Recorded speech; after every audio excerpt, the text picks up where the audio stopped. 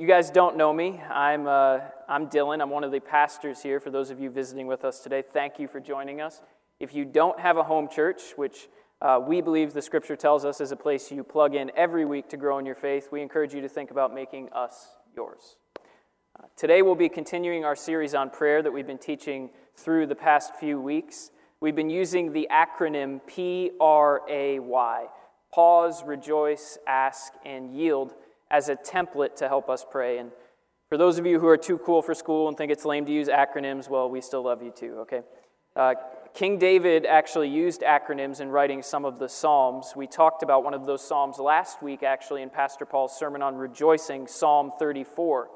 It's what is called an acrostic poem in the Hebrew language. Each line of the Psalm is a letter of their alphabet, and it all stands for something. So, hey, it's similar to what we're doing. It's biblical, PRAY. Much of today's material comes from the book we've been recommending to you this month, How to Pray, A Simple Guide for Normal People by Pete Greig. If you haven't picked this up yet, I encourage you to. You can pick it up in Audible version and maximize your commute time. Listen to it on your way to work and on your way home.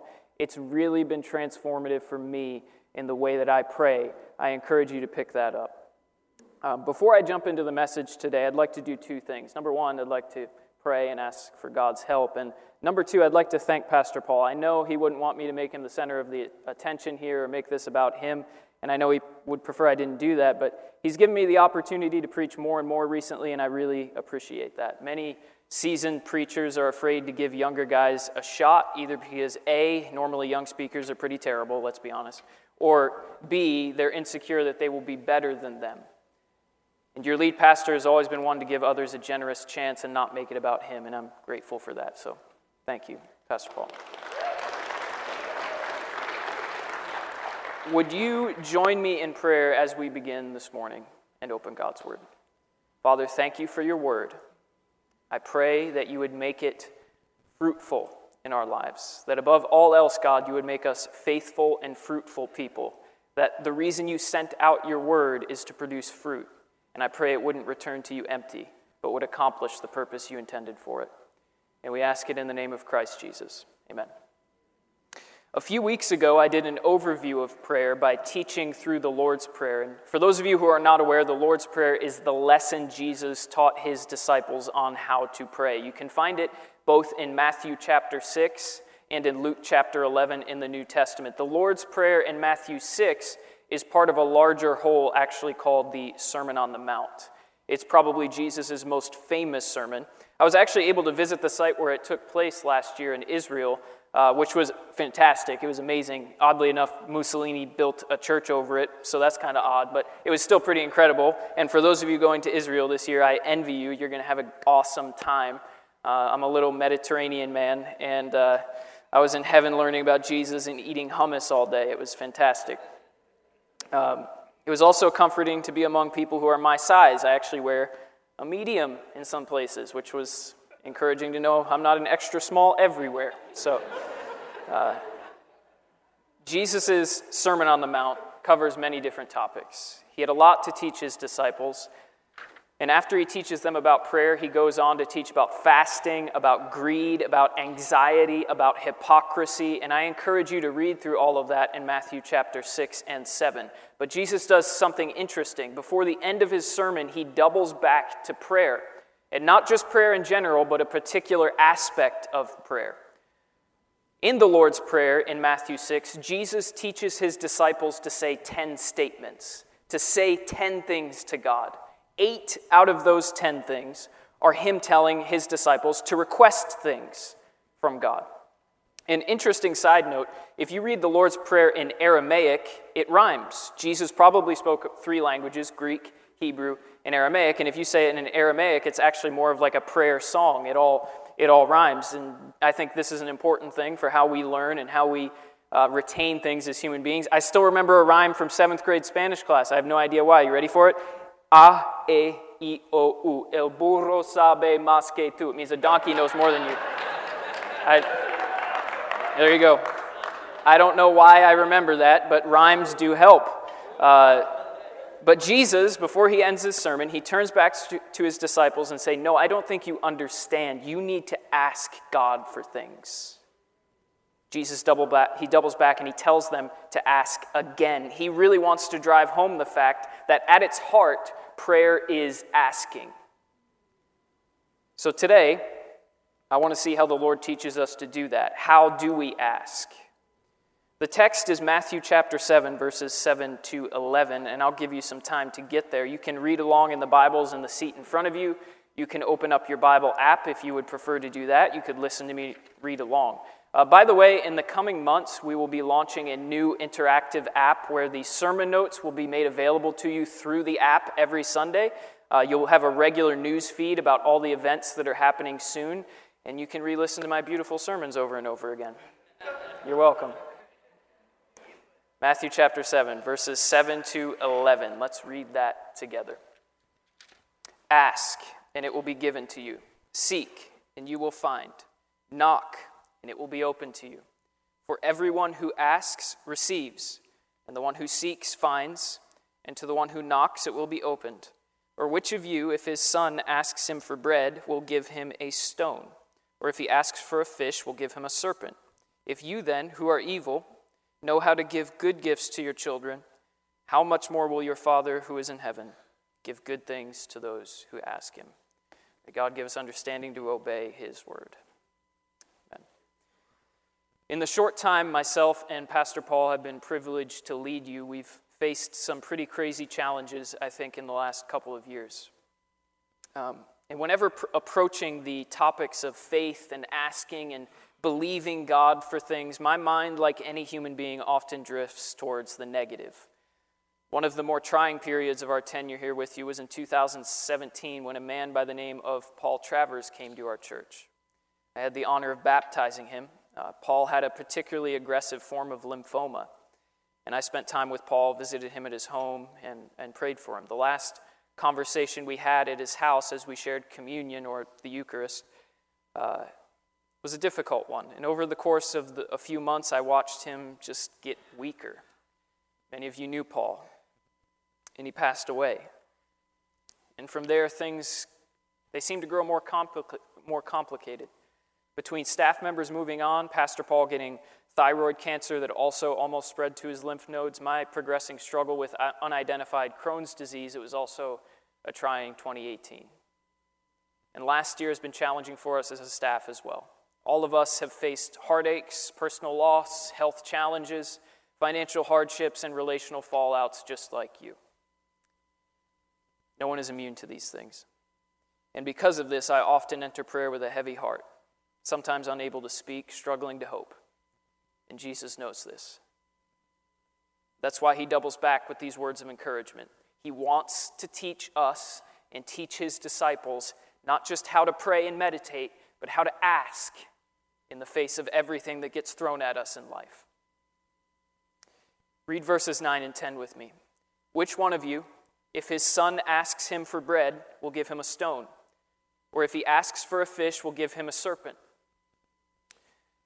I like to read parenting Twitter accounts. I know that's weird because I'm not a parent, but parents do some hilarious things to their children, and it keeps me entertained while I'm bored. One parent, in a genius move, told their kid that cheesecake was too spicy for them, so they refused to eat it now. You are welcome. Another parent told their kid that when the ice cream truck is playing music, that means they're out of ice cream.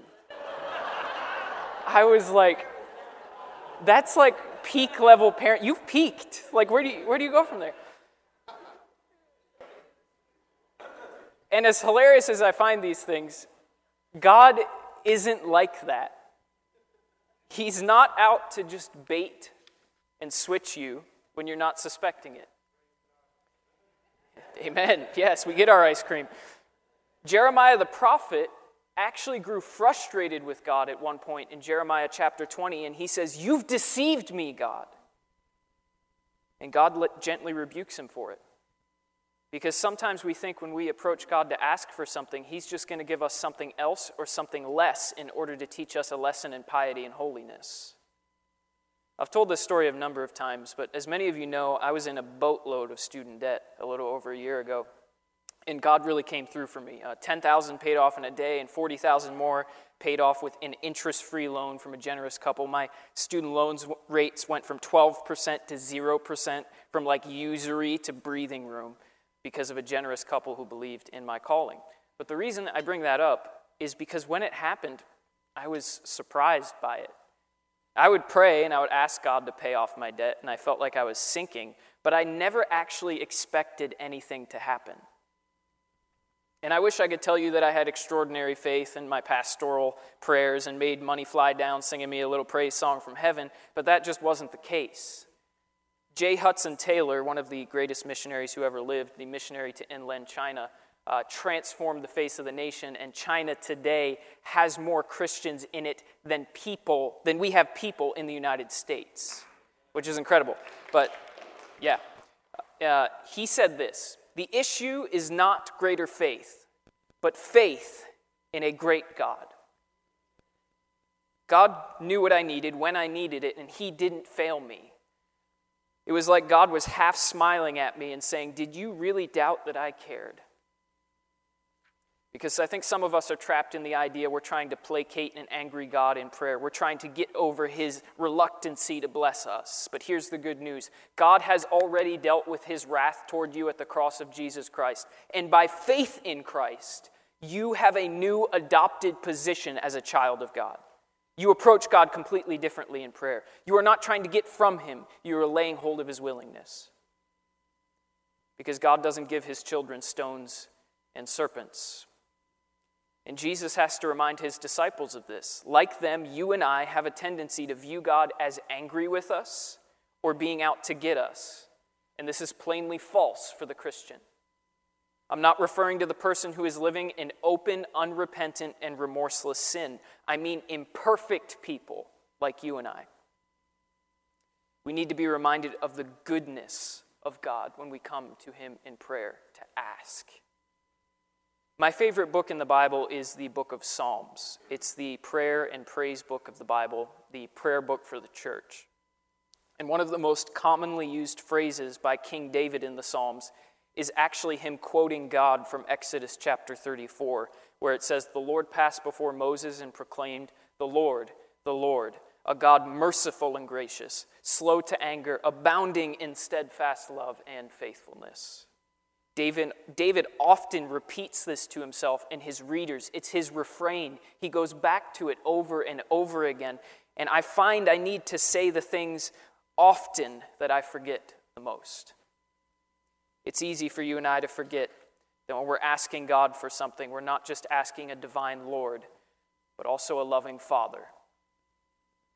So what's the first thing that we need to keep in mind when asking God in prayer? How does Jesus teach his disciples to ask? How do we ask? We ask with faith. You believe that God is good, not evil. He's for you. He's not against you. You trust him because he's good, even when life isn't. Listen to verse 11. "If you then, who are evil, know how to give good gifts to your children, how much more will your Father who is in heaven give good things to those who ask him?" First, I'd like to point out that Jesus calls humanity evil here. We cannot come to God as if he owes us anything. And though you and I have God as our Father and a new status through Christ, that doesn't mean we don't fight against our old self. Paul the Apostle tells us in Ephesians chapter 4, "Put off your old self, which belongs to your former manner of life and is corrupt through deceitful desires, and be renewed in the spirit of your minds, and put on the new self, created after the likeness of God in true righteousness and holiness." Sometimes the problem with our asking and our praying is that we put the wrong self in the driver's seat. Listen, if your parents gave you ice cream every time you asked, you'd be severely diabetic, probably missing a couple of toes, and not your ideal weight for the new year. Sometimes, I think we mix up what our wants and what our needs are. And sometimes we ask with an attitude of entitlement. Listen to the first part of what Jesus says in verse 11. God knows how to give good things to those who ask him. My favorite Disney movie is Aladdin. Mostly because it's good to see my Arab self represented as a prince. I like to think I'm a cross between Aladdin and Milo Thatch from Atlantis on the inside. If you haven't seen either of those movies, shame on you. Go get Disney Plus. Take care of business. But in the movie, Aladdin, who is a street kid, finds a genie in a bottle. And of course, Aladdin is in love, so he makes a royal mess of his life trying to impress the girls. Anyone been there? Okay. Apparently, I'm the only honest one here. And in order to fix his incredible mistakes and to get her attention, he uses all of his wishes. And Genie is not very pleased by this. Okay, we can all be thankful that God is not like Robin Williams looking at us in bewilderment and answering every one of our prayers. Because if that were the case, I'd be in politics right now and probably would have married the wrong girl like 3 times. Because I'm pretty terrible at telling God what's good for me, as I'm sure you are. The next book on my reading list is The Old Man and the Sea by Ernest Hemingway. His last uncompleted book that was published posthumously is entitled The Garden of Eden, in which he says, "Happiness in intelligent people is the rarest thing I know." May I suggest to you that we're too smart for our own good, and perhaps our intelligence gets in the way of our wisdom. We're certain that we know what is best for us, tripping over ourselves both in life and in our prayers. James, the half-brother of Jesus, said it this way: "You desire and do not have. You covet and cannot obtain. So you fight and quarrel. You do not have because you do not ask. You ask and do not receive because you ask it wrongly to spend it on your passions." James 4, 2-3. I bet Stephen was quoting it from memory the entire time I was talking. Remember, in the Lord's Prayer, Jesus gives us a window into the things we should be asking for in prayer. God's kingdom to come, provision for our needs, forgiveness for our sins, saving from temptation, deliverance from the evil one, and reconciliation in our relationships. Are those the things that occupy our prayers and our asking? Are they felt needs for us? Because it's interesting that these are the things that the Lord hopes will occupy the prayers of his disciples. Are these things important to us? Do they matter? But here's God's promise for you.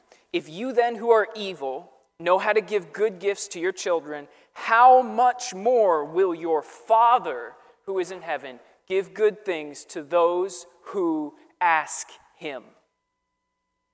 This is the amazing paradox of our position in prayer. We're evil in one sense. On one hand, struggling against the old self and its desires. But in another sense, we're children of God. Jesus calls God our Father. And because of that, he will give good things to those who ask him. It may not be the thing you want, but it's still good. One of my favorite verses in the New Testament says, "What no eye has seen, nor ear heard, nor the heart of man imagined, what God has prepared for those who love him." 1 Corinthians 2:9. Can you imagine something so good that God would give you? The Bible says you can't even fathom it. God will give you good things, but here's the catch: you must ask. And this may seem like a trivial thing, or it may be even an obvious thing, but it is not. Not even Jesus was exempt from asking. Psalm 2 is a prophetic vision that's a conversation between God and the Messiah. And God instructs the Messiah, "You are my son. Today I have begotten you. Ask of me, and I will give you the nations as your heritage and the ends of the earth as your possession." Psalm 2:8. Asking does something to us. It makes us both humble and hopeful, because naturally speaking, we're both jaded and yet fearful. We think we have it figured out on the one hand, and on the other hand, we're afraid that if we're right, things will never change. We're paralyzed by fear and by cynicism. We're walking contradictions. We're cynical yet terrified, doubtful yet afraid of missing out. Asking in prayer gives us both hope and humility. Asking humbles us when we think we know what is best for us. It makes us confront our desires and see if they're in line with God's. It also gives us the sobering reality that we are not self-sufficient. Christianity is not a pull yourself up by the bootstraps religion. It makes us realize our needy position. Abraham Lincoln once said, "I have been driven many times upon my knees by the overwhelming conviction that I had nowhere else to go. My own wisdom seemed insufficient for the day." gives us humility. Asking in prayer also gives us hope because it brings us to a Father who is all-loving and all-powerful and has promised to give us good things. My mom was one of those moms who was totally against traditional medicine. Like whenever I would get sick, she'd rub tea tree oil all over the bottom of my feet. I'm like, Mom, I just want some NyQuil. And I had no question in my mind that my mom loved me. I just had serious questions about her power. Okay? Prayer gives you not only humility, it gives you hope because you're in the hands of an all-powerful and all-loving Father. I recently went to see the movie 1911 about two World War I soldiers.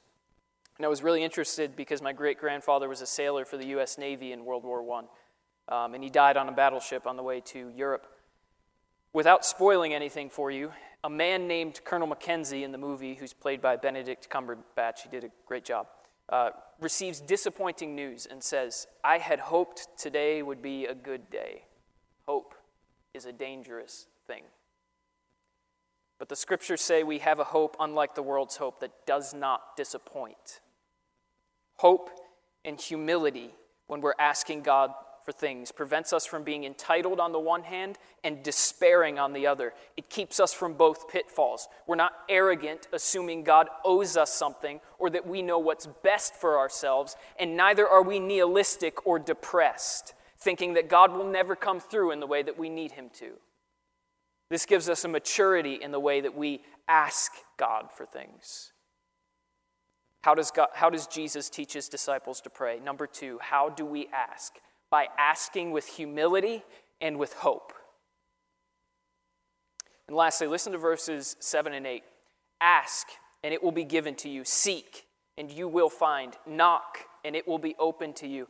For everyone who asks receives, and the one who seeks finds, and to the one who knocks it will be opened. Sometimes in prayer, however, it's not as simple as examining your motives and seeing if they fall in line with God's. Most of the time, things are not so cut and dry. Wisdom requires us to navigate the gray. Does God want you to take this job or that job when both are great? Does God want you to make this sacrifice or a different one when you can't do both? These are all difficult questions which require us to bare our heart and our soul to God. Sometimes we face roadblocks in life and we're at our wits' end, and in those moments we must pray what we are genuinely thinking and feeling. David said it this way in the Psalms, "Morning, noon, and night I utter my complaint and moan, and he hears my voice." Psalm 55:17. In Moses, one of my personal favorite prayers in Numbers 11, a prayer that you won't actually believe is in the Bible. I like the way the NLT translates it. Listen to this. "And Moses said to the Lord, 'Why are you treating your servant so harshly? Have mercy on me. What did I do to deserve the burden of all these people? Did I give birth to them? Did I bring them into the world? Why did you tell me to carry them in my arms like a mother carries a baby? How can I carry them to the land you swore to give their ancestors? Where am I supposed to get meat for all these people? They keep whining to me, saying, 'Give us meat to eat.' I can't carry all these people by myself. The load is far too heavy. If this is how you intend to treat me, just go ahead and kill me. Do me a favor and spare me the misery." Yeah, that's not one anybody's getting as a tattoo, huh? We don't like those Bibles, those prayers.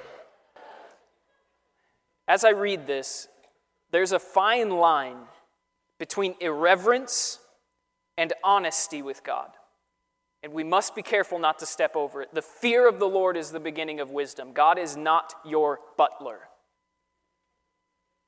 However, it must be noted that honesty is not irreverence.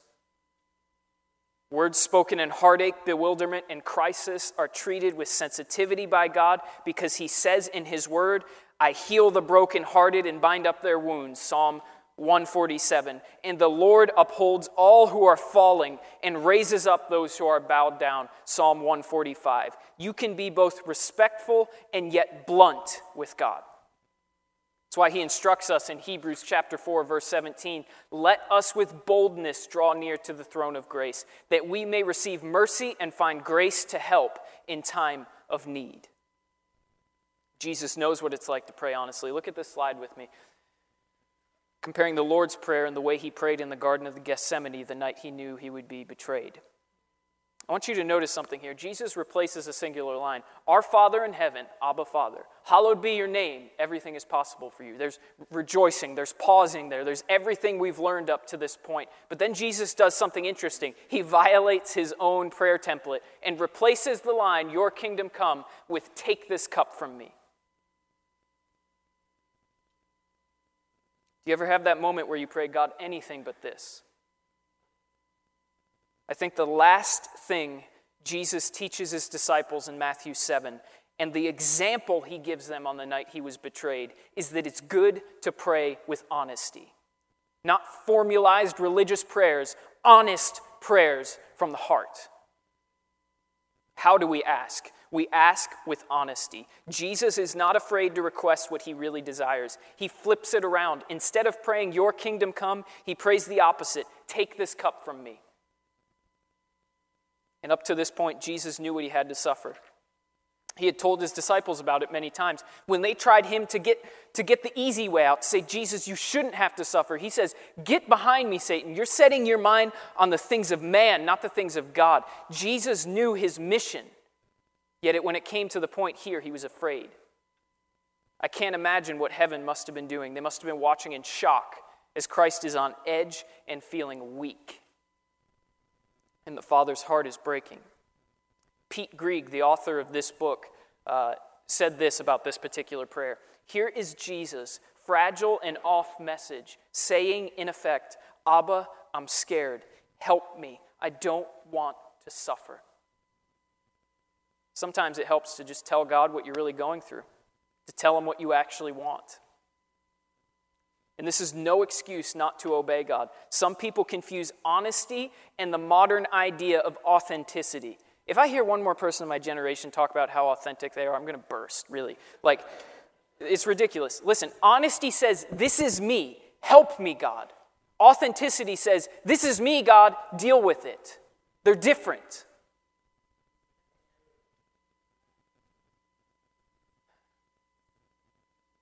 Remember, Jesus prays after this, not what I will, but what you will. But he still prays, please take this from me, Father. Please help me. Some of my best prayers have been, God, I'm sick and tired of dealing with this, and I'm going to collapse any moment if you don't help me. The supernatural strength and comfort of God is made available to those who are honest. Blessed are the honest. In our most heart-wrenching moments, some of us try to either put on a brave face and pretend it's all right, when in fact we're terrified and falling apart. And others of us try to manipulate God by praying religious prayers that we think sound right or what God wants to hear, thinking we can get him to do what we want. But Jesus gives us a gift here, permission to ask imperfectly, to ask off-key and out of sync with what we're supposed to be praying.